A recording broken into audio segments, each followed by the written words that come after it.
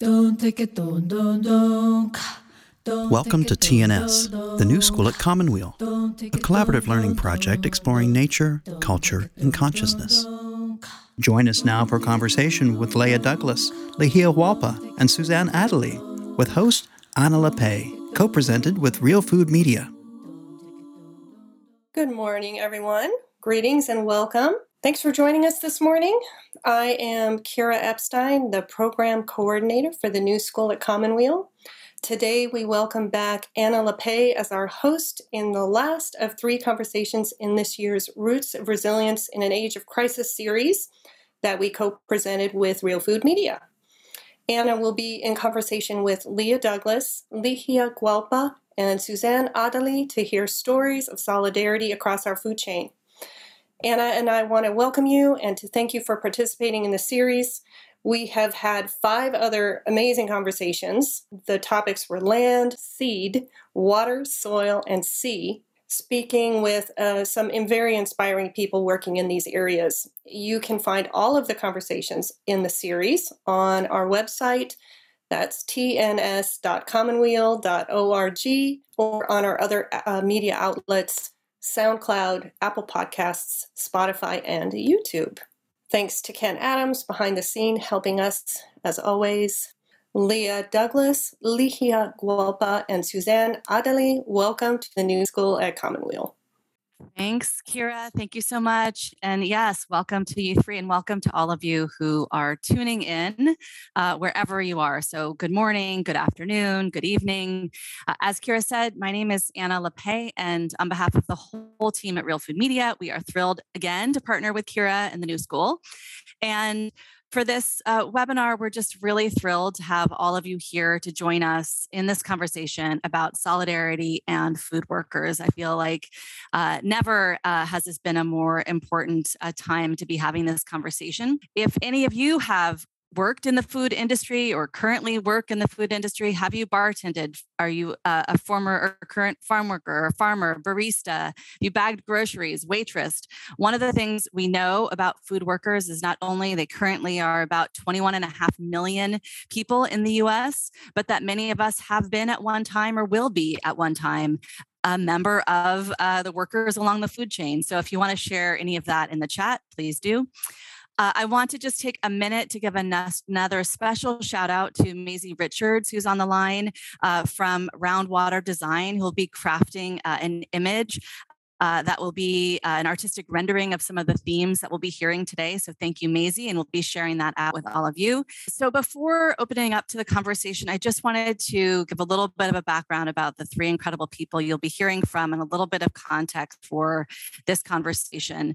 As I mentioned, I feel this is a particularly ripe moment for this conversation as we continue to navigate this pandemic and the economic turmoil that it has wrought for so many of us, and particularly for food workers who continue to be on the front line of this crisis. But of course, even before COVID, food workers in this country were disproportionately vulnerable in the workplace. The food workers in the US are among the lowest paid workers. They tend to do some of the most dangerous jobs in our economy, and you'll hear a lot more about that today and what we can do about it. But I also feel like this event feels particularly timely. We planned this many months ago, but it feels particularly timely in this moment, this week, where we're sensing incredible popular enthusiasm for worker justice, for unions in this country. We all just saw the first unionized Amazon facility come into being. And we are seeing polling that's showing us that public sentiment for unions hasn't been as strong as it is today since 1965. Yet, despite this popular support, only 6.1% of private sector workers are unionized. 6.1%. At the peak, to give you some context, 1953, almost 36% were. So you'll be hearing a lot more about how to explain this disconnect between popular sentiment and what's happening for workers in the workplace when we get into conversation with our speakers today.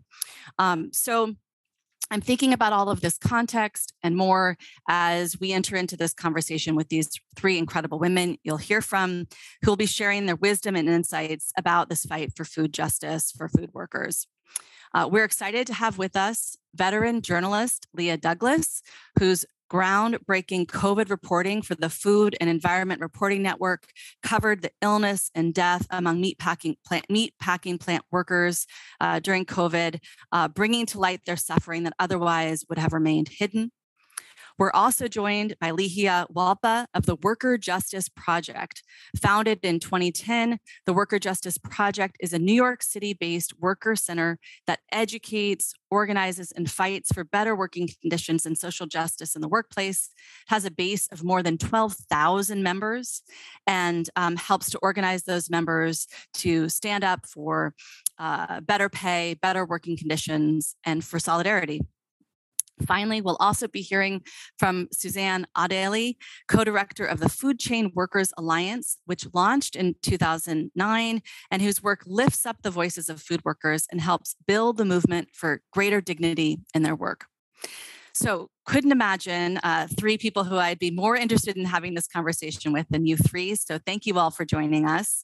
And with that quick introduction and some context setting, I want to open it up now for this conversation with the three of you. And I'd love to dive into the conversation as we get into these themes of food, labor, and solidarity, to begin by having each of you share a little bit more with us about what brought you to the work you do at these intersections of food and food workers and social justice. Can we start with you, Leah? Sure. Hi, everyone. Thanks so much for having me. Really happy to be here. I would say that food system workers have always been a major focus of my work. I have a background an academic background in sustainable agriculture, and the issues of food system workers are really central to the work that I did academically and then in my early career. So when I became a journalist, I was always aware of the issues that were facing food system workers, whether wage issues, immigration issues, and so on. And it's perpetually an undercovered, underreported issue in the media landscape.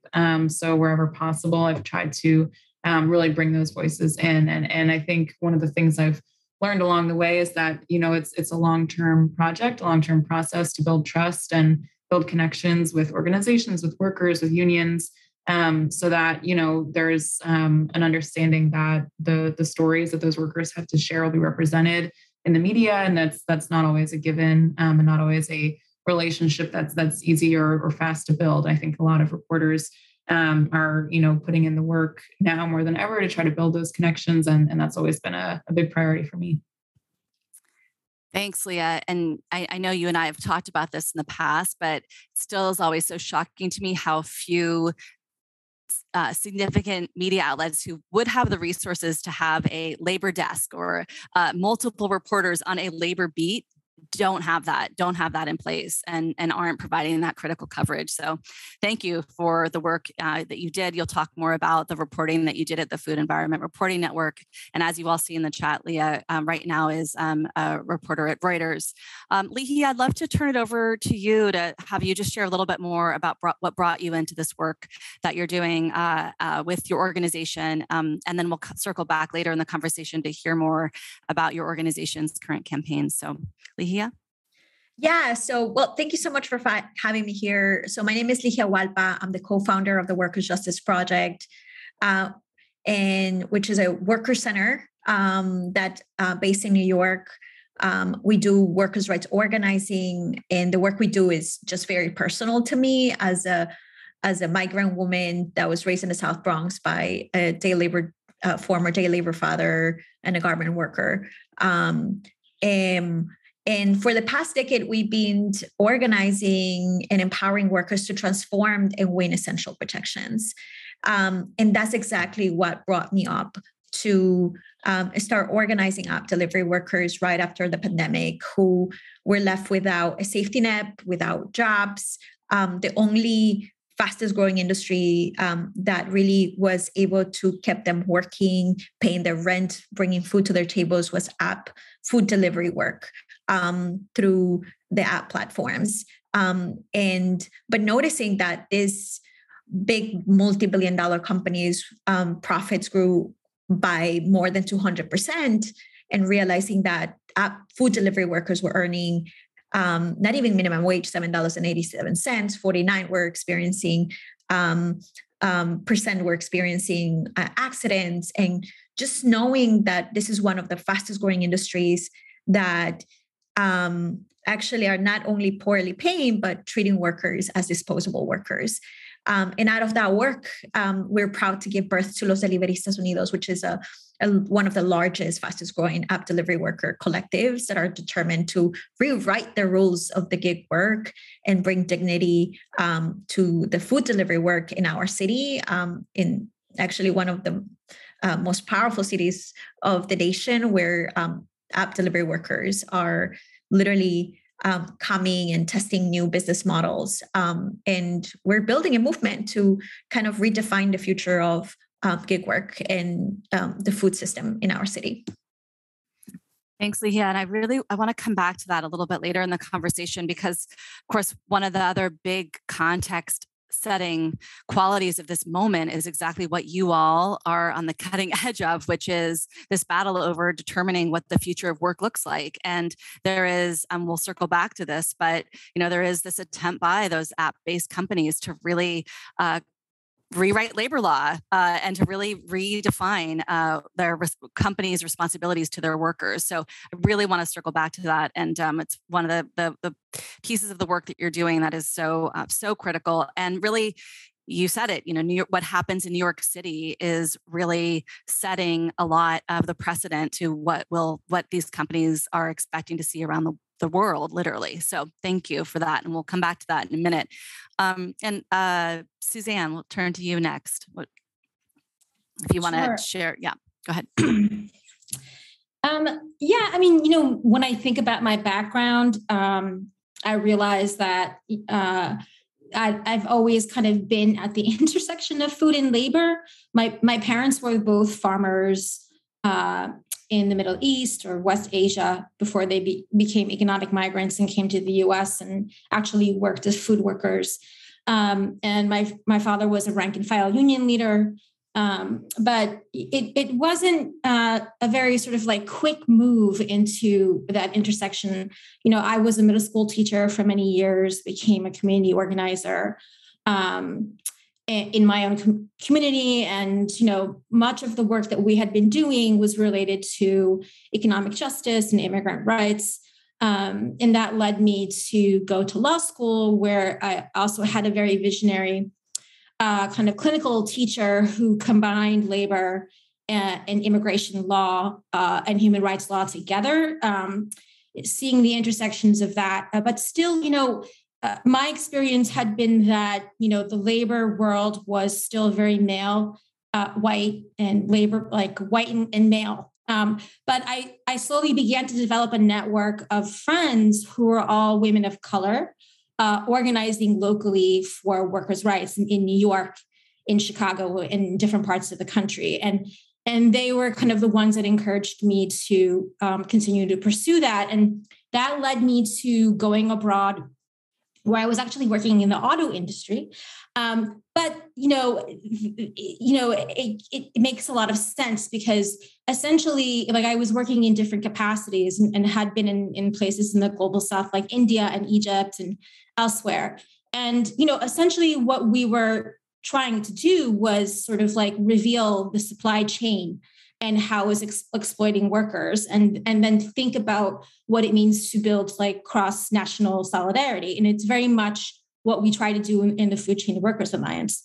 And so when I came back to the United States, one of these women from this network that I built recommended the Food Chain Workers Alliance. And it became sort of, at first, I didn't know how meaningful it would be for me. Because, at the time I was abroad, was also being in North Africa and in South Asia, kind of also learning the importance of our food systems and the struggle to protect our food systems. So that intersection was also there. And then, as I've been in the organization, I'm beginning to see how important our approach, the supply chain approach, is, to be able to like build the kind of world that we want for workers. And I'm also really just inspired by how resilient and militant our base has been. And I love to work with my coworkers. So I'm very committed to it. Thanks, Suzanne. Well, I want to stay with you, and then we'll come to you, Lihia, to talk more about your work in New York City, and then to you, Leah, to put this in the context of the reporting that you've been doing on food workers. But to stick with you, Suzanne, to just I loved hearing about what brought you into this work and the road you took to bring you to the food chain workers. And I thought maybe we could stay with you to have us get a little bit of that kind of the forest level picture of food workers in this country, and what you see from your perspective at the Food Chain Workers Alliance. And you mentioned, as part of your pathway, your experience in law school and this connection between labor law, human rights law, immigration law, and how you see those intersections playing out in the kind of advocacy work you guys are doing at the Food Chain Workers Alliance. Sure, of course.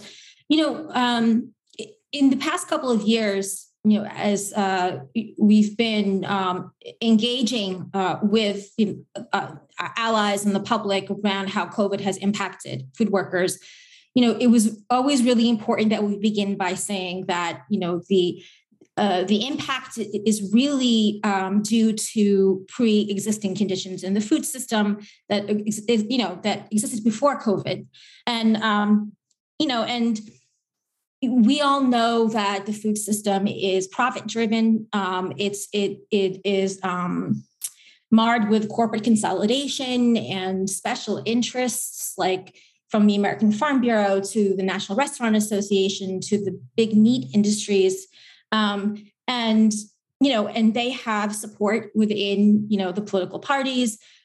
So that political landscape, coupled with what you were saying earlier, was that the food industry is the largest industry in the country.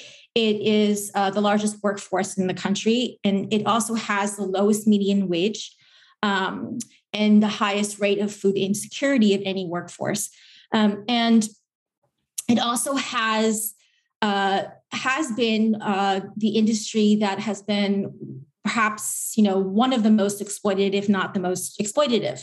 And that manifests in various ways, including all the health and safety vulnerabilities that we've seen under COVID, for example, but existed way before that, as well as high rates of wage theft, high rates of gendered, racialized discrimination and violence, in various industries, we could talk about what those conditions look like for a long time, but marred, like another sort of reality that just kind of is sort of parallel to that is that the right to organize is one that is continuously sort of being violated, right? And we're talking about there's a desire for unionization, but there's a lot of challenges towards unionization, even though we're seeing kind of an increase in worker sort of organizing and a lot of victories in that field, particularly within our bases as well. The fact of the matter is the right to organize is still a right that's being violated in multiple ways. And I'm not just talking about in terms like legally, directly in the law, right? I mean, of course, we know that there are certain sectors that just don't have the right to organize as it is. But when we talk about the right to organize, we really talk about the multiple ways that right is undermined, right? Through retaliation without accountability, through relying, for example, on temp work, for example, in the warehouse industry, and as you're saying, this sort of relying very heavily on immigrant labor, right? And particularly then exploiting the fact that many workers are either undocumented or part of guest worker programs as ways to kind of continue that intimidation and power over workers to sort of prevent that kind of organizing from happening, in the workplace. But at the same time, what we've seen is multiple examples of workers sort of being able to, succeed in organizing for their rights despite that reality. Well, I think that is a great segue to turn it over to hear about the Worker Justice Project work, the work you're doing, Leah, because as you mentioned, there are these incredible barriers. I was just reading a Human Rights Watch report from a couple of years ago that estimated that more than 55,000 workers annually are fired for trying to organize on the job, which of course is illegal. But as you mentioned, Suzanne, there's very little accountability when employers take that kind of retaliatory behavior. So I think you really set up well, like just the incredible barriers to organizing. And yet, as we'll hear from Leah next, like you all in New York City, from my understanding, have just had such have been building such incredible worker power and solidarity. And so I'd love to turn it over to you, Leah, to have you share with us some of the work that you've been doing, particularly as you started to share a little bit already, the work you've been doing just in the last couple of years as COVID has so impacted so many people in your community. So we'll turn it over to you next, Leah. Yeah, well, thank you, Anna. So, the economy is shifting. I think that's the new reality we need to understand. In New York after COVID, New York City became the home of more than 65,000 app delivery workers, mostly immigrants, Black and Brown New Yorkers who have been subcontracted by the majority by three main multi-billion-dollar tech companies like Grubhub, Uber, DoorDash, and many others, right? While these companies' revenues have grown more than 200%, which I mentioned earlier, over the time of COVID, right? Deliveristas were experiencing the most inhumane working conditions. As I mentioned before, through our first X-ray industry research we did, we find out that deliveristas were making $7.87 an hour. 83% of workers were being denied access of a bathroom in the 21st century, right? Like a basic thing as a bathroom. And as I said, 30% of them were saying that we're having payment issues. We're not seeing our tips. We're not seeing the payment. And for this reason, right during the worst time and the darkest time of our time, in March of 2020, Workers' Justice Project, along with brave, courageous leaders, decided to build one of the largest and most diverse collectives of app delivery workers. And they together decided to bring to the streets more than 4,000 deliveristas to march, organize, to rewrite the rules of the food delivery industry, right? And they did it. They secured this over past year 6 basic labor protections, right? Not only access to bathroom, the right to have a living wage, the ability not to be charged fees in order so they can get paid, right? To have more control and power of how far they want to travel, to be paid a delivery bag, because most of these workers and our members are mostly don't have rights as workers. They have been completely excluded from basic protections. One of the most powerful things with deliveristas is that they organize, they build a organizing infrastructure, and they want basic protections as a first step to start regulating one of the fastest, largest industries, which happens to be food delivery work on the gig economy. And we did it. But right now in New York, deliveristas are reimagining what the future would look like, right? As essential frontline workers, the city recognized that they are essential to the city's recovery, right? They are the ones who kept New Yorkers fed. They're the ones who kept New Yorkers safe during the pandemic. They kept restaurants open during the pandemic. They're vital to the economic and local economy recovery, right? And one of the most important things is that they want to make sure that when we think about recovery, we're thinking about ensuring essential workers like app food delivery workers have not only rights, but the opportunity to have worker representation. And this is why it's important the organizing we're doing in New York, because workers are saying, yes, we are now relying on the food delivery work as a way of survival. Yes, we're working within the gig economy. Yes, we are completely excluded from worker protections, right? Yes, we don't have worker representation. Let's build a new model of organizing. Let's not only disrupt, but transform this new economy that we rely on to provide to our families, to keep our local economy going. And this is what exactly we're doing in New York. And Los Deliveristas Unidos, it's not just a movement.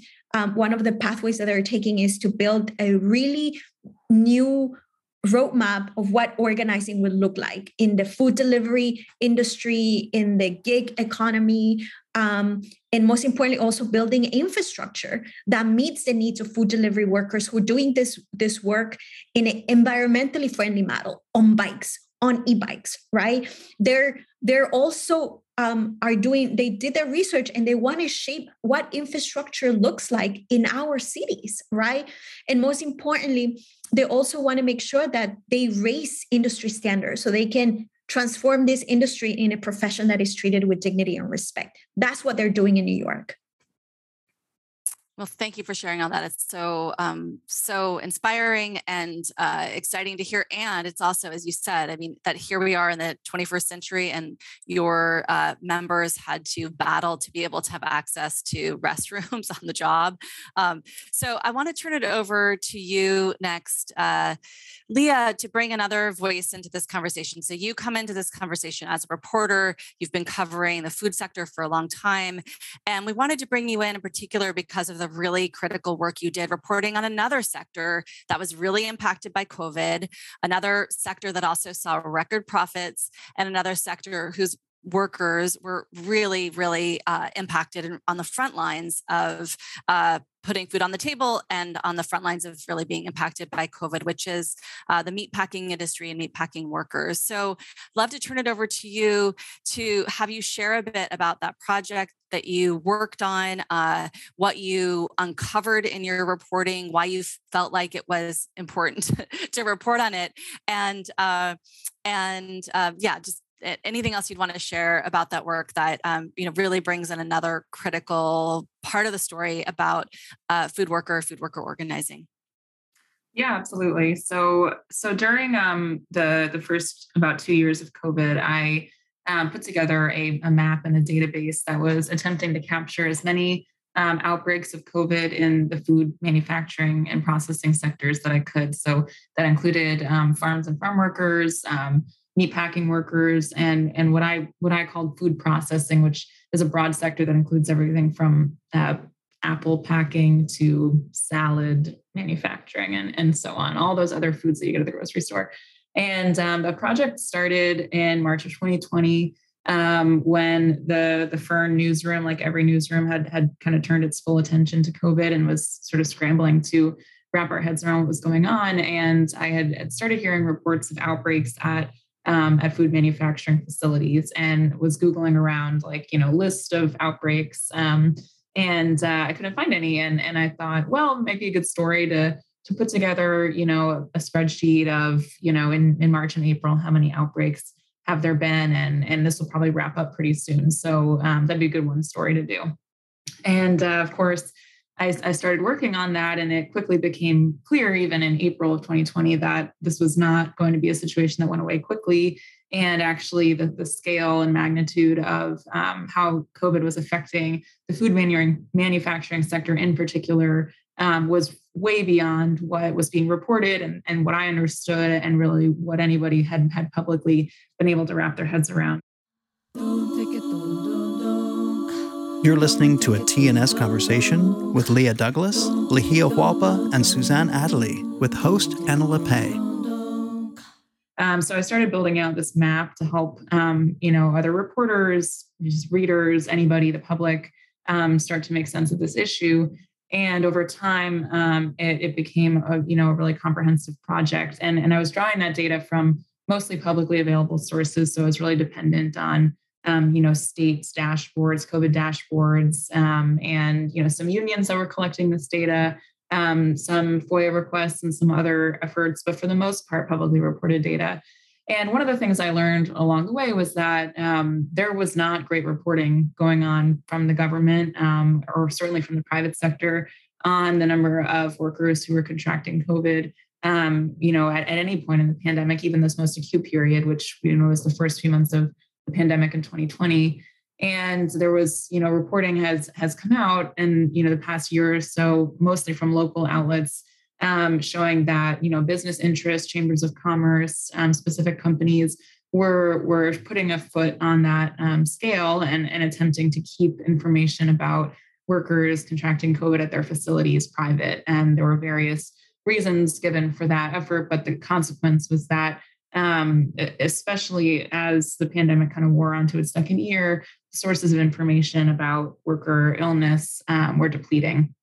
And eventually the project wrapped up in September when I left for Reuters, and also at the time, so September 2021, there were very few states that were still reporting with any regularity outbreaks of COVID at food manufacturing plants and meatpacking plants. And so I think, the big takeaway from that project was that this was a sector that, what Suzanne said earlier, was so resonant about the issues that were facing food system workers during COVID, where COVID was exacerbating pre-existing workplace conditions that led to an easy transmission of a virus. And there's also been some great reporting about how, particularly the meat industry, had been warned and actually directed by the federal government to prepare for a pandemic-like scenario, and never did. And as a result, was very slow to respond to equip workers with protective gear and basically every step of the way. It took a long time for workers in that sector to have basic protections. So I think the lesson was that this is a sector that's particularly vulnerable for all the reasons that have been discussed. And there was massive interest and desire to know this information, but it wasn't being released either by the federal government or state governments or the private sector. Thanks, Leah. Yeah, I remember at the height of your reporting on this, and I see in the chat, Kira put in the link. If you hadn't seen Leah's reporting and want to see it, you can click through that link to see it. But I remember following your work and just being like, how is Leah? Of course you're amazing, but it's like, how is there not like 50 people, covering this like critical issue? How is this not like publicly mandated, demanded from these companies? The kind of the legwork that you had to do, Leah, to get this information was, again, as just like I said earlier, the fact that, Leah, you all had to fight to get access to restrooms, right? These are these things that might seem common sense and seem like basic fundamental rights that we should have in terms of transparency from these companies or protections for workers that we don't have. And that's why we need groups like Worker Justice Project, the food chain workers, and that's why we need reporters like you, Leah. So Suzanne, on that note, let's turn it over to you next to talk about in this context of this crisis around COVID, as you really put it so well at the top of this conversation, clearly exacerbating what we already knew was so fundamentally flawed in our economic system as it pertains to justice for food workers. What kinds of openings do you feel you were able to exploit and take advantage of in this moment? And what do you feel like were some of the biggest victories that the Food Chain Workers Alliance was able to secure for its members collectively in this moment? I'd love for you to share that. As you're thinking about what you want to share, reminder to all of you listening to be thinking about questions you have anytime, drop them into the Q&A. We have about another 15, 20 minutes for the questions I'll be raising for these our speakers today, and then we'll come to your questions. So be thinking about them or adding them in, and let me turn it over to you, Suzanne. Yeah, so I think that Kira earlier shared in the chat a link to a report that we published called "We Are Not Disposable: Food Workers on the COVID Front Lines," and that kind of laid out a lot of the impacts that we were seeing in the various food sectors.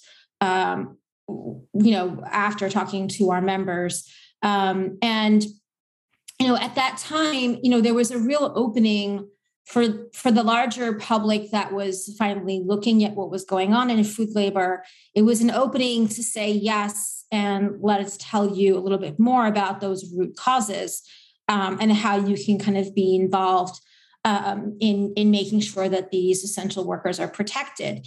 And so we offered various opportunities for the larger public and allies to participate in that, taking the direction from our members. But I think what this report really outlined was that, workers who were able to stay the most protected despite the precariousness of their situation of having to work under COVID were those that were organized, right?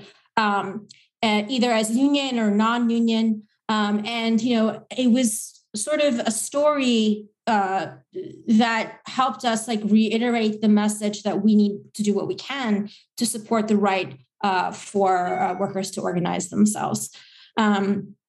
And what we also saw, and we relied a great deal on Leah's reporting, we were actually quite grateful for it. And we saw a lot of activity coming from our members who are working in the meat and poultry industry. And, we were able to engage with allies in the larger food justice movement to help to sort of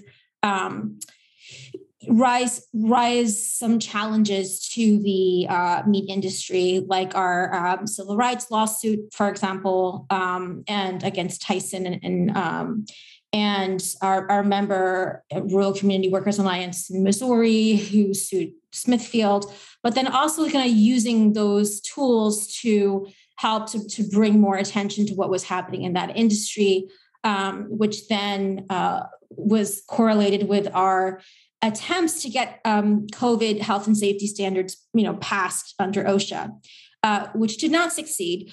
But the process of sort of launching that campaign really helped to bring more attention to what was happening in the meat industry. And most recently, we've been part of a coalition that's just introduced the Protect America's Meat Processing Workers Act, which a lot of our members and workers helped inform the language of. And so, and that's sort of an example of some of the kind of policy-based work that we try to do over time, right? And I think one success I would say is that, we were able to push back on the passage of the Farm Workforce Modernization Act. I mean, it was probably not just us, but our farm worker members were able to really sort of build an important sort of public campaign about the dangers of a policy like that in terms of the rights of farm workers, which, we think that, other allies of ours, didn't agree with, but at least, respected our analysis and our campaign. And similarly, we've been for a long period of time involved in this national movement for good food public procurement. And what we are on the cusp of is the passage of the first state bill, which essentially will give the opportunity for cities and counties to say that we're not going to purchase food with public dollars from vendors who violate the right to organize or violate workers' rights, among other things. And so those are all sort of really important pieces of ongoing work that we see as victories. But I think that, if you, sign up for our newsletter, if you look at our website from time to time, you'll see the more important victories, which is that of our members, right? And, I think that as far as the Alliance, I think the most important victory, I would say, is that despite the difficulties and the challenges of the past couple of years, we're a member-based organization, and our member engagement has never been stronger, has never been higher. Our, the space in which our members come together across sectors and across geographies to talk together about, strategies and collective organizing is stronger than ever. And, that has led to our members making the decision to sort of direct the work of the Alliance towards really focusing on helping to build the infrastructure of the food worker movement. And that has, multiple levels, from supporting, funding opportunities for our members, as well as supporting them with really sort of basic tools like communications and research. And also, the expansion of our programs to really give support to worker leaders and local organizers to be able to, win victories on a local level in their workplaces. And, we're very excited to sort of see that mission through in the future. Thanks, Suzanne. I've been, following the work of the Food Chain Workers Alliance for a very long time, and folks at Real Food Media have been working with Food Chain Workers Alliance and many others on the good food purchasing work you've been talking about. And one of the things that I've always found so powerful about your work is exactly what you were talking about there at the end about what the power that comes from bringing together worker member organizations across the food chain, from folks that are working at the farm field all the way to grocery retail or restaurants or delivery workers, and to be able to, as the theme of this webinar is all about, to be able to really express and feel and mobilize around that shared sense of solidarity. So thanks for that, Suzanne. So I want to turn it over to you, Ligia, to continue the conversation about what your organizing has looked like in this moment. I know during our prep call, you talked about a kind of energy and positive response you've gotten from everyday eaters, from consumers in the communities in which you're organizing. And I want to just have you share a little bit more about what you're seeing in terms of the popular sentiment on the ground in the communities where you're organizing for the kind of solidarity work that you're mobilizing around, and any other kind of top highlight of a big success or win your organization has had. Thanks.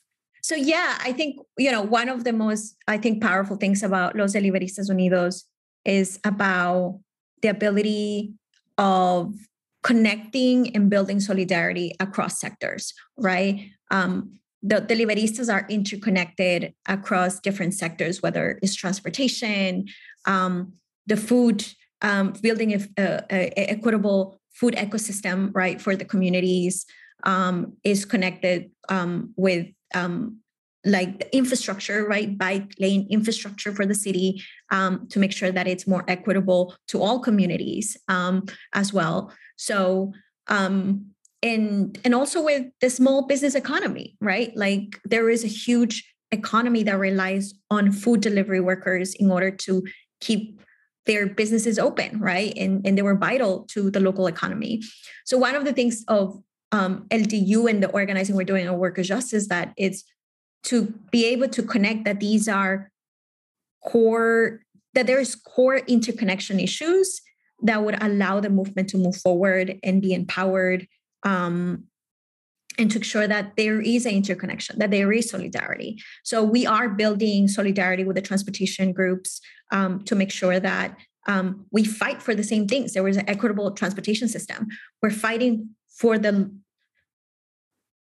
we're building a equitable transportation system for all New Yorkers, right? But at the same time, we want to be able to build in solidarity with the small restaurants, local economy, right? Make sure that these apps are not taking advantage, right? When we passed the legislation, it was like super historic and unique to see how the small restaurant associations, right, were actually supportive of the Bill of Rights of, this whole set of rights for Los Deliveristas from New York, right? That was a level of solidarity that was like unique to see the small business restaurants and the associations come together and say, like, yes, they're vital. They're part of our economy. They're essential to our industry, right? And also getting the support of consumers, because at the end of the day, consumers are the ones who are taking advantage as well, right? They're overcharged, there's over fees, and some of these fees don't even go to pay the operating cost of the restaurants nor the workers. So we have been able to find common issues that has allowed us to work together and continue to build solidarity. So we're right now part of our organizing work for the next 2-3 years is about how we continue to partner and expand this partnership with transportation groups to build a real infrastructure, transportation infrastructure that addresses the needs not only of people who own cars, but people who ride bikes, to make it safer for communities to ride and walk. We're partnering with the small businesses as well to make sure that there is a fair code of understanding of how valuable delivery workers are to their economy, right? And there needs to be not only shared solidarity agreements, but how we can continue to expand that solidarity to make sure that we can hold the big tech apps accountable, right? And most importantly, we want to make sure that these jobs become more dignified jobs, right, for our communities, because most of the communities who rely on food delivery work happens to be brown, Black New Yorkers who live in low-income communities. And we're committed and ready to redesign the infrastructure of our city, continue to expand protections beyond the 6 labor rights that we were able to secure. We're ready to build a new Deliverista hub model for 65,000 Deliveristas who are across the country. But most importantly, as I said before, to determine what the future of this work looks like for Black, brown people who are feeding New Yorkers, who are essential to our economy, and who right now more than ever are workers who deserve protections, because they are not only human beings, they're essential workers. They're essential to our city's recovery.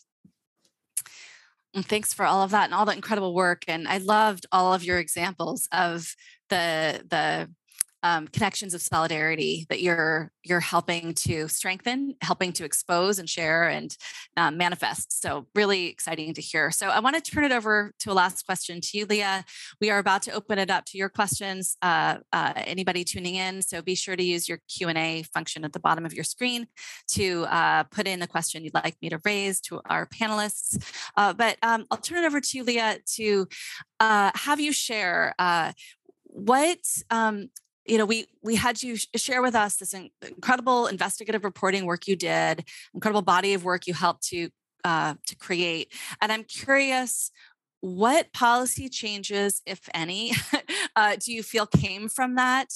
And I know you're a journalist, so you're not in the business of like prescribing things, but if you can take off your journalism hat for a moment, were there policy changes that felt like so obviously would be so needed in response to the kinds of issues that you uncovered in your reporting about the workers that you were chronicling in meatpacking plants in particular. But just wanted to give you that chance to either share if there were policies that emerged or policies that should have emerged, if you're willing to project such share such a thought with us. And then again, use the Q&A feature for any questions you all have. So, Leah. Yeah, I mean, it's every journalist's dream to have policy change come from their work. I think the biggest outcome at a national level from the work was an open investigation that's still going on by the federal government, the House Subcommittee on the Coronavirus Crisis, which has began I'm going to say last fall, and is still ongoing. But one of their first efforts was to request information from meatpacking companies, the top meatpacking companies, for their internal data on worker illness. And it's sort of my response is kind of an answer to both of your questions, because my strong belief around this project was always that the number one thing that we needed was more information, and the information was somewhere. Someone knew the answer to how many workers were getting sick at a given facility, whether it was being aggregated or not. There was some way to access that information. And I eventually, hit a wall where I couldn't access anymore.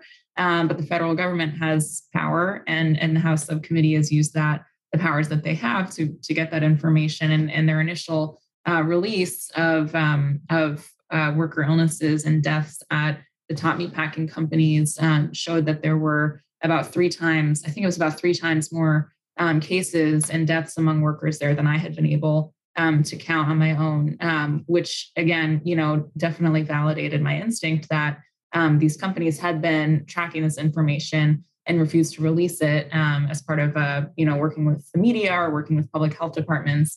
But we're going to release it to the government. And that investigation, as I said, is still ongoing. I'm not sure the status.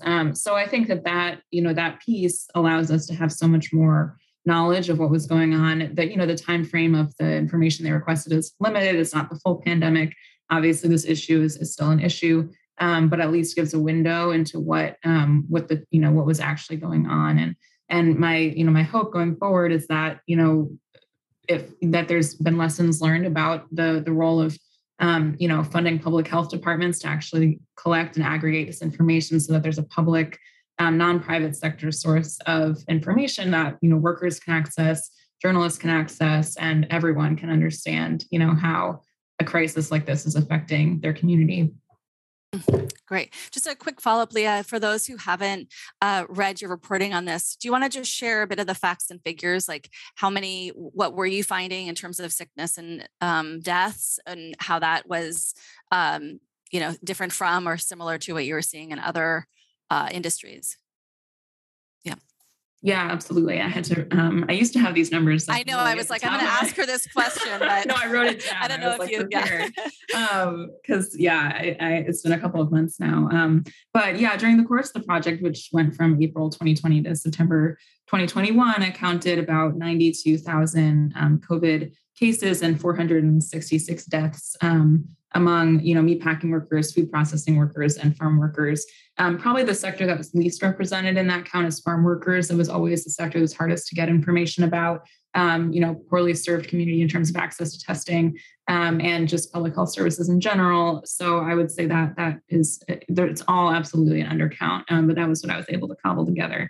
I also was keeping track of where those outbreaks happened. And so or where those cases were occurring. So, and I think these numbers are, pretty staggering. Those cases and deaths happened I have 581 meatpacking plants, 885 food processing plants, and 438 farms. So, I mean, it's just big numbers when you say it like that, but I mean, the scope and the reach is in every state. And again, if folks want to see that visualized, which is, I think, the easiest way to consume that information, it's all at that link in the chat. Great. Thank you, Leah. And for those of you who aren't familiar with those numbers, it's staggering every time I hear them, staggering in terms of the cost to human life, and staggering in terms of the amount of work that must have meant for you, Leah, as well. You're listening to a TNS conversation with Leah Douglas, Lehia Hualpa, and Suzanne Adderley, with host Anna Lepay. So we're turning it over to questions from all of you tuning in by phone or watching us on video. I love this question that just came in. So I'm going to have each of you respond to it. The question is, what are some strategies you've used to turn folks who work outside of the food chain into allies and accomplices? So who wants to jump in first? Lehia, can I call on you? Yeah, sure. I feel like this is one of your secret weapons. So yeah, well, I'm just going to be honest and transparent. I think COVID helped a lot on building these strategies of solidarity across groups who traditionally don't organize workers in the food industry nor workers in general, right? That was key. I think COVID kind of brought to light what has been happening, right? That food delivery work is slavery work pretty much, right? They're not entitled to a minimum wage. They're mostly dependent on tips, right? They're relying on bikes to do this work. They were essential during COVID. They were unsung heroes during the economy. That helped a lot, I think, to build understanding of how important and valuable this workforce is for New York City. I think that was key for us to to ensure that people understand that these are not just workers. These are essential frontline workers that kept New Yorkers fed, that kept everybody safe, right? And that was, I think, the most important weapon to start interconnecting with other movements. And we kind of find ways to connect based on the issues, finding common issues that other people care, right? In the transportation industry, in the transportation sector, transportation groups care about safety, right? But so deliveristas, because their work are actually on the streets. They care as much as safety as the transportation groups, right? And sometimes transportation is looked as people with privilege who will fight for it, right? But no. So we found those common issues and common concerns and things that people will want to fight within the movement, right? About the environment, there's a whole movement about how moving the city to more greener, cleaner ecosystem, right? And deliveristas are doing exactly that, right? They're using e-bikes as a way to transport food, to keep New Yorkers fed, to keep the small business economy and restaurants running.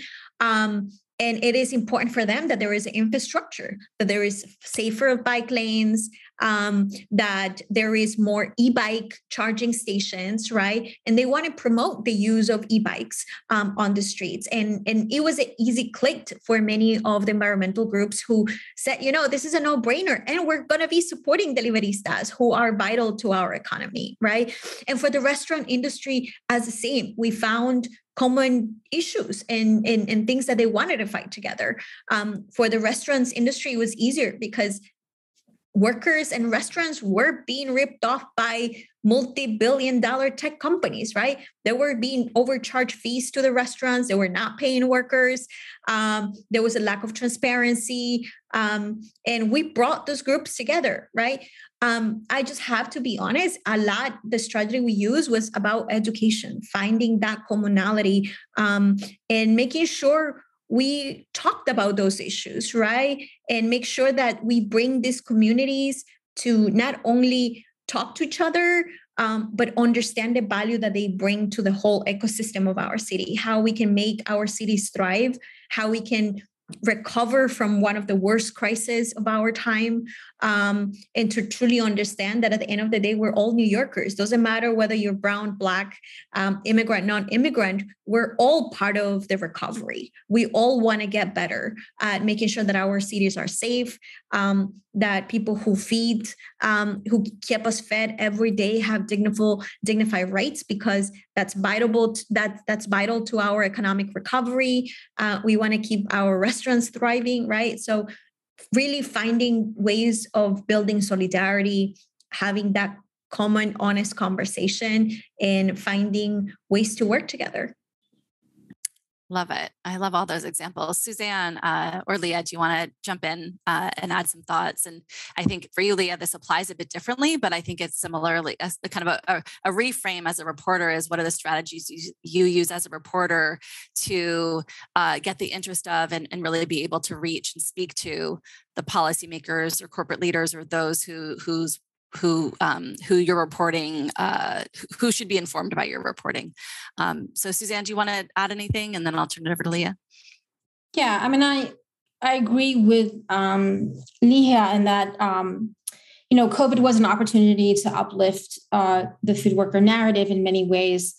And education certainly is a big part of it. And, there is this one strategy that we often turn to, which is, which Leah also mentioned, is that of the consumer, of that who has the purchasing power, right? And that, that is a tactic. I think that's a tactic that supports particular actions or campaigns that have certain goals. And I think, we've seen it used multiple times, and it's very, very, very useful, and so it's consumers and then just other sort of interested members of the public who, support, who want to see workers protected, right? Or and want to support efforts by retweeting what we might have posted or signing a petition. And that continues to sort of be important, and that's sort of a constant tactic that we're using. I think the question is interesting because it says ally and accomplice, right? So I think accomplice kind of takes it to like another level, right? Because sometimes what we often see too is that, sometimes like a worker campaign will start with something on social media or some education or some flyering. But then, a lot of the victories that we've seen with our members, like Burgerville winning the first collective bargaining agreement in the history of the fast food industry in the U.S., or the tulip workers in Washington State, just winning their demands after going on strike very quickly, I might add. That means, an accomplice in that situation is bodies on the ground, and also kind of following those campaigns, like, not just like when they're asking me to sign a petition, but get to know the organization in your city, like New York City, or get to know the organization in your locality, and figure out the time when you can sign their petition, and figure out a time where you can actually show up, in more of sort of the accomplice role. And all of that is really, really important. Yeah, I love that. And I love that distinction, or that kind of level up from ally to accomplice. I'm putting into the chat this link to this documentary I mentioned to the three of you before. For those of you tuning in by phone who might not be on the chat, it's called Union Time, and it's a documentary you can see for free through the public library's online database. But one of the things that you see in this documentary, it's a story of organizing at a Smithfield meatpacking plant in Tar Heel, North Carolina. But one of the elements of it you made me think about, Suzanne, was how they mobilized accomplices, how they mobilized the community, religious community in particular, but they mobilized them, and how people in solidarity with the food workers were really vital in hitting the ground, hitting the streets, demonstrating in front of the Smithfield shareholder meeting, for instance, and what a difference that made for their campaign. So if you want to watch an inspiring documentary, it also really shows just how hard it is to organize in the United States. But it's a great documentary. So Leah, I want to come to you again. This is a bit of a different question, kind of with your reporter hat on, but I am curious actually if you feel like there's a way in which you also kind of are strategic in how you use your reporting to reach folks who really should be hearing it and reading it. Yeah, I mean, the question really made me think about how having hard data on this issue made such a big difference in terms of what journalists are able to accomplish with the messaging, because I think it just added, I think, a backbone or something concrete for readers to have. And in terms of like building awareness around these issues, it made me think about working with other reporters as I was going through this reporting project. And I really made an effort to, especially with reporters who are at local outlets, regional outlets, to, give, here's the data for your state. If you want a specific sector, to just be able to be really generous with that information and help other reporters, do their work in a state where they were having similar issues that I was, getting information. So having some ready-made, data went a long way. And I think that partnership, whether it was over email or Twitter DM or phone call, it was a great opportunity for community building among media outlets who were interested in this issue and knew that it was important to the communities that we all serve, but we're all facing really high barriers to getting that information in the first place. So I think having those concrete numbers and building those partnerships went a long way to reaching the audience. That's awesome. I love that journalist to journalist solidarity. So another question that came in to you all is really interesting. And again, I think there's a way this applies to you, Leah, in a slightly different way.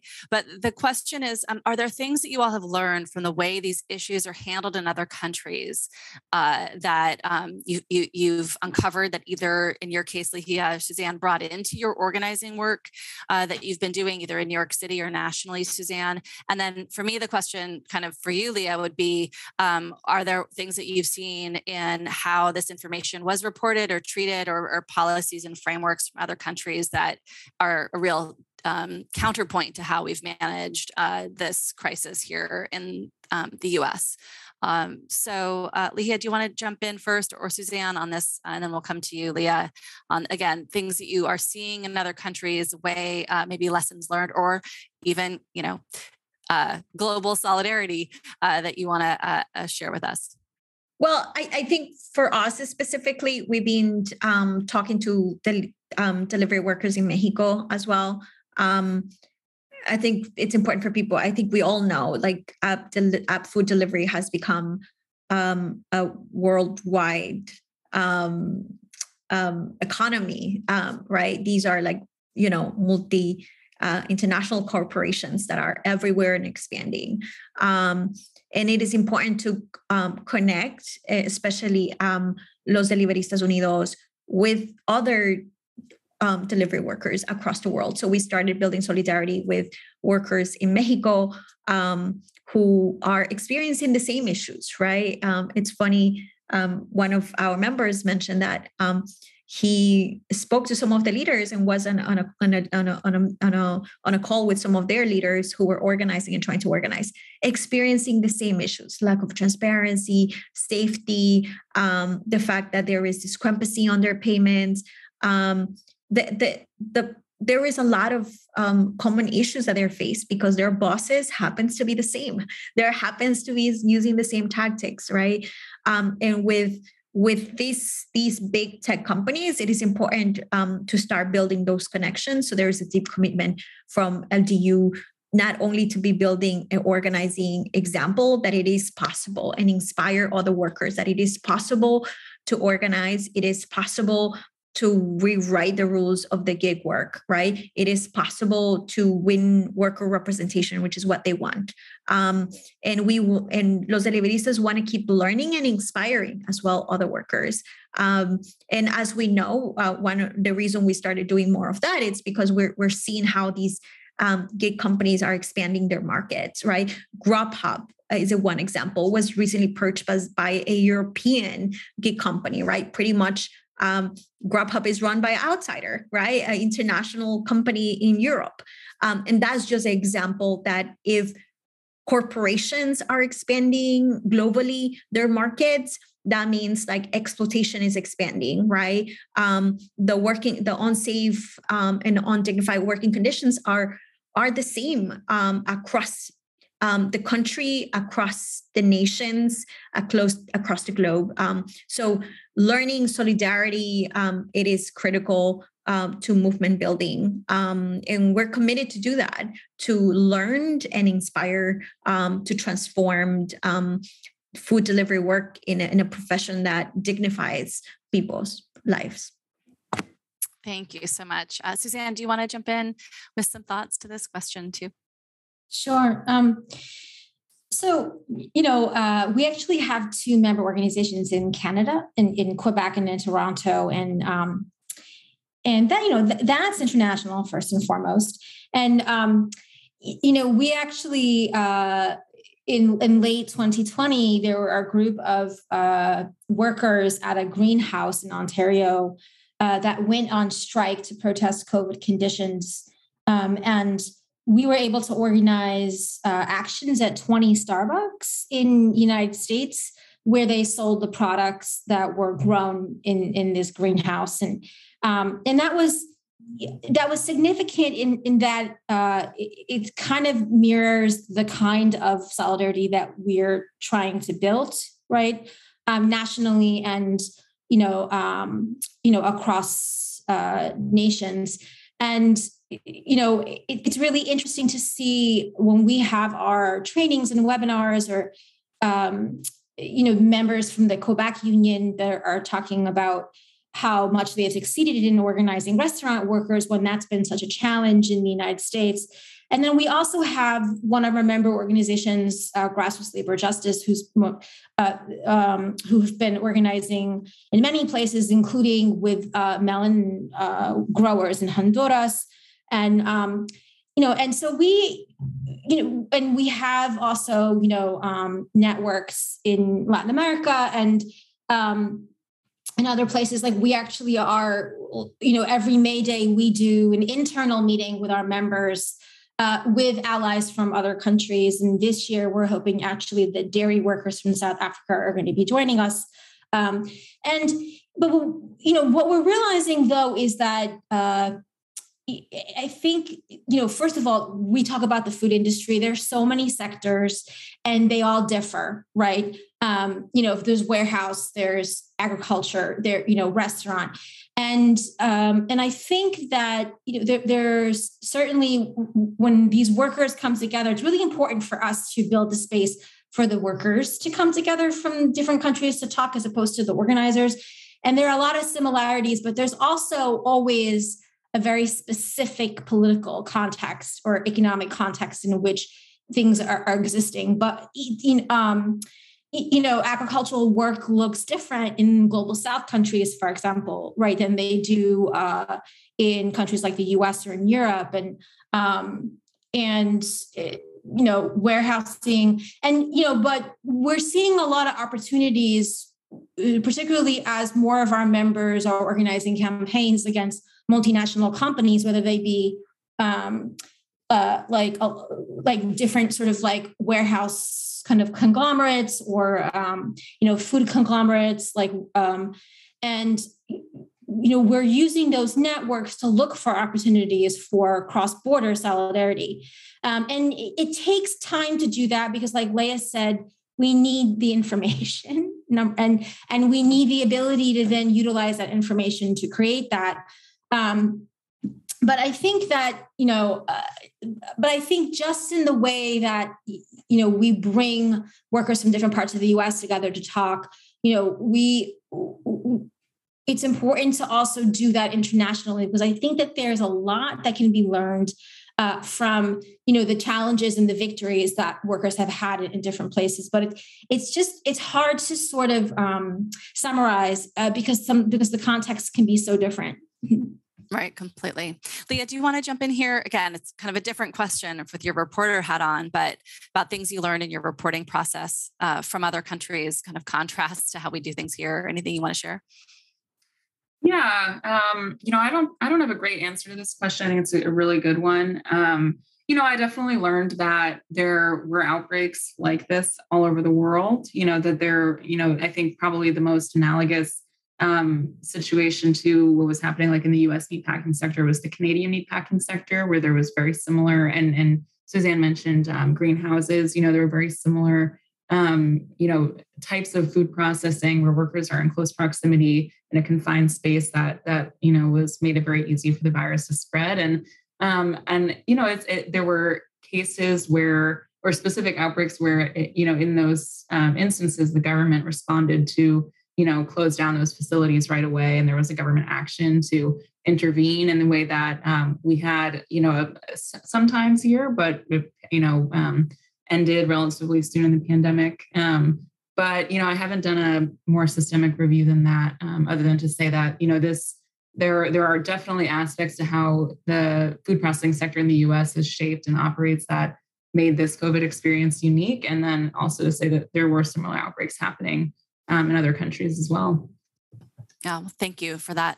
Well, so we're coming to the end of our time together, and I just want to give my immense thanks to the three of you for joining us. And I have one final question, and we'll start with you, Leah, then come to you, Lihia, then you, Suzanne. And it is, coming back to this theme of the conversation, which I feel like all three of you have touched on in so many different ways, but this theme of solidarity. I'd love us to think about a moment, and you listening, think about a moment as when you've seen or experienced the kinds of solidarity expressions that the three of you have talked about. And so what was coming up for me as I was thinking about this question is this story I tell sometimes about a consumer co-op that I reported on in South Korea. And its leaders told me, kind of jokingly told me that they have an inside joke at the consumer co-op where every year at their annual meeting, they were telling me always ends in a huge fight. And they were kind of smiling about it. So they knew that I knew they meant a friendly fight. And what they say is that at this annual meeting, happening between the consumer member representatives and the farmer member representatives of this consumer co-op. The fight is about what that they always deliberate on the prices for food within the membership. And the fight is over the most important food in this co-op, which is the price of rice. And the farmers are always fighting to charge more. And the consumer representatives are always fighting to charge less. And they're explaining it from the sense of solidarity the other way around. So the farmers saying, we don't want you consumers to have to pay so much because we care about your livelihoods. We care about you being able to feed your families. And the consumer representatives are like, we want to pay you more because we care about you as farmers and we want you to be able to be sustainable. And it's just this moment of solidarity that I love reflecting on and I love sharing, because we have this illusion, I think, in our capitalist economy that always consumers and producers are at odds. And always the consumer just wants to pay the cheapest, and always the producer always wants to get the most. And that there's this moment when you put those people together to really see their shared solidarity, the conversation will really be different.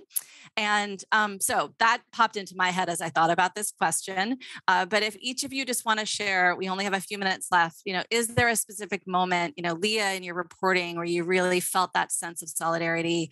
Leah, you shared so many already, but another specific moment where that feeling of solidarity rippled through your body. Again, Suzanne, your whole alliance is all about solidarity across the food chain. But again, one story that you kind of circle back to, if you'd want to share that. So we'll start with you, Leah. Sure. I think one of my most powerful experiences was towards the end of this reporting project, where I was reporting on a union drive at a frozen vegetable processing plant in Eastern Washington State. When Eastern Washington State has a whole agricultural region that was really, really hit by COVID. And it was, both Suzanne and Leah have talked about, the impact of COVID on organizing.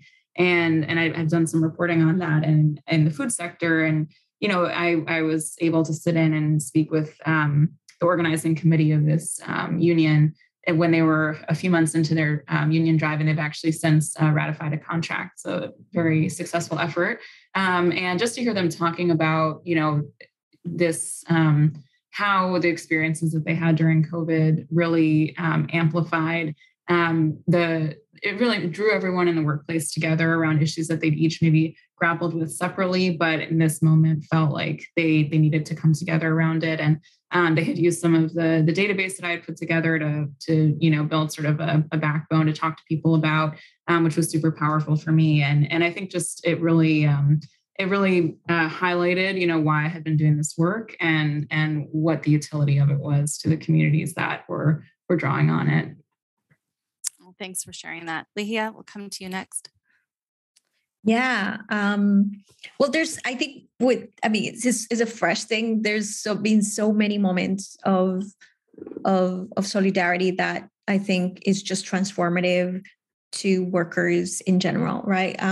I think one specific experience that for workers who have shared, right? Like I remember when they came out, one of the first reporting came out from the city, and two incredible reporters, Claudia and Josefa, kind of highlighting the movement that Los Deliveristas built, right? And for the first time, many readers kind of reading it, right? For the first time understanding the value of Deliveristas, who were they, why they were essential, right? And I remember that one of the things that workers wanted it from consumers wasn't even asking about giving more tips, right? Was more about just help us create more transparency, just disclose your receipt to us, right? And just so we know how much tip you gave and how much money we will end up get paid. That's what workers were asking, right? When we first started organizing, because the big issue was more transparency, right? And I remember that as soon as that report, that news came out, workers started calling me like crazy. They were saying like, listen, I just started seeing tips of $100, $200.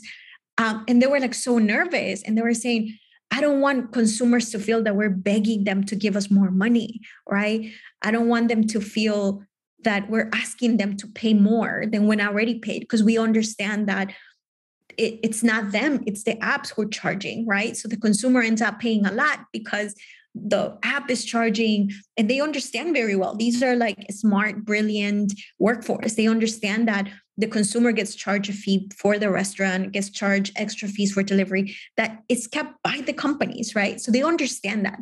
And there was this level of concern of like, why all of a sudden, right after this, like reporting, people are giving larger tips, right? And they were like saying, we don't want people to overpay. And really like community members and people responding to their messages and of saying that, this is a way of recognizing your labor, right? If nobody's going to recognize you, this is a way for me to say thank you, right? And I remember that was like a aha moment for workers, understanding that, wow, consumers are our allies. There are consumers that respect us, that will value us, and that we're in it to fight together to make this work more safer and dignified. And that was like, I think, a beautiful moment for workers and consumers to understand that they're in it together, right? There is much work to do, right, to highlight what workers want, what consumers and the issues that they're facing. But that was like an interesting moment, right, for me as an organizer, and I think workers as well, trying to understand, like, we're not begging you to give me more. We just want you to help us create more transparency, but understanding that there is a level of working together and way of recognizing them, and that was it, right? I love that. Oh, thanks for sharing that. So we have just a couple minutes left. Suzanne, do you want to add a moment of solidarity? Again, I know you experience them on a daily basis. I think I would just say, like, last night, actually, we had one of our sessions of what we're calling our member organizing fellowship program, which we began late last year, where, we have leaders and organizers from our member-based organizations who come together to exchange strategies and thoughts to help support organizing projects that they have. And a lot of what happens there is that leaders from other member organizations come and take their time to offer their time to help kind of offer suggestions about how to improve tactics and for example, like one of the sessions that we had was a worker leader from Laundry Workers Center who spent a long time on the call with us one evening, just talking with members of the program about how they've been able to do one-on-one conversations with workers who are often scared to talk about the prospect of unionizing their workplace. And then last night, we had two workers who grow tulips and daffodils who were part of this successful strike out in Washington State, who took the time to come and talk about how they came to winning their demands.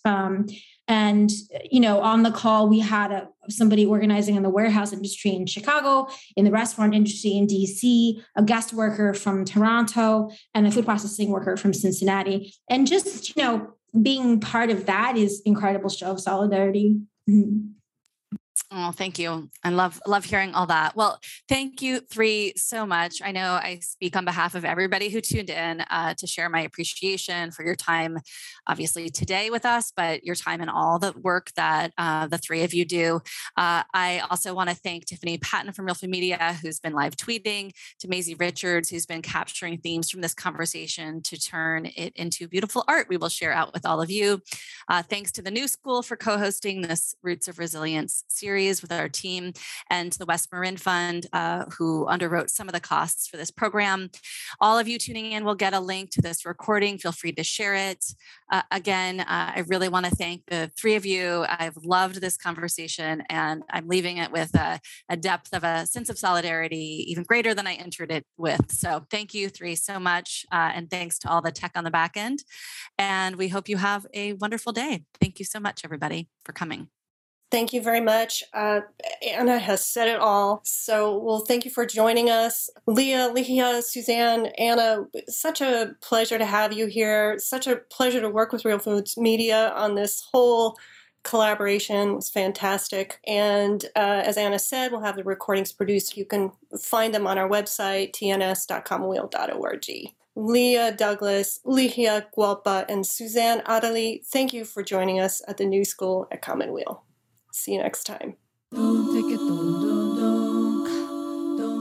You've been listening to a TNS conversation with Leah Douglas, Lihia Hualpa, and Suzanne Adderley with host Anna LePay. Thank you for listening to TNS, the New School at Commonweal. The New School at Commonweal is directed by Michael Lerner. Our program coordinator is Kira Epstein. Our audio producer is Ken Adams. Our theme music was performed by Debbie Daly. Visit us online at tns.commonweal.org. That's tns.commonweal.org. Commonweal is spelled COMMONWEAL. You can also find us on SoundCloud, iTunes, Facebook, YouTube, Vimeo, and Amazon Music. Thanks for listening. By the water, I feel home. Water heal my body. Water heal my soul.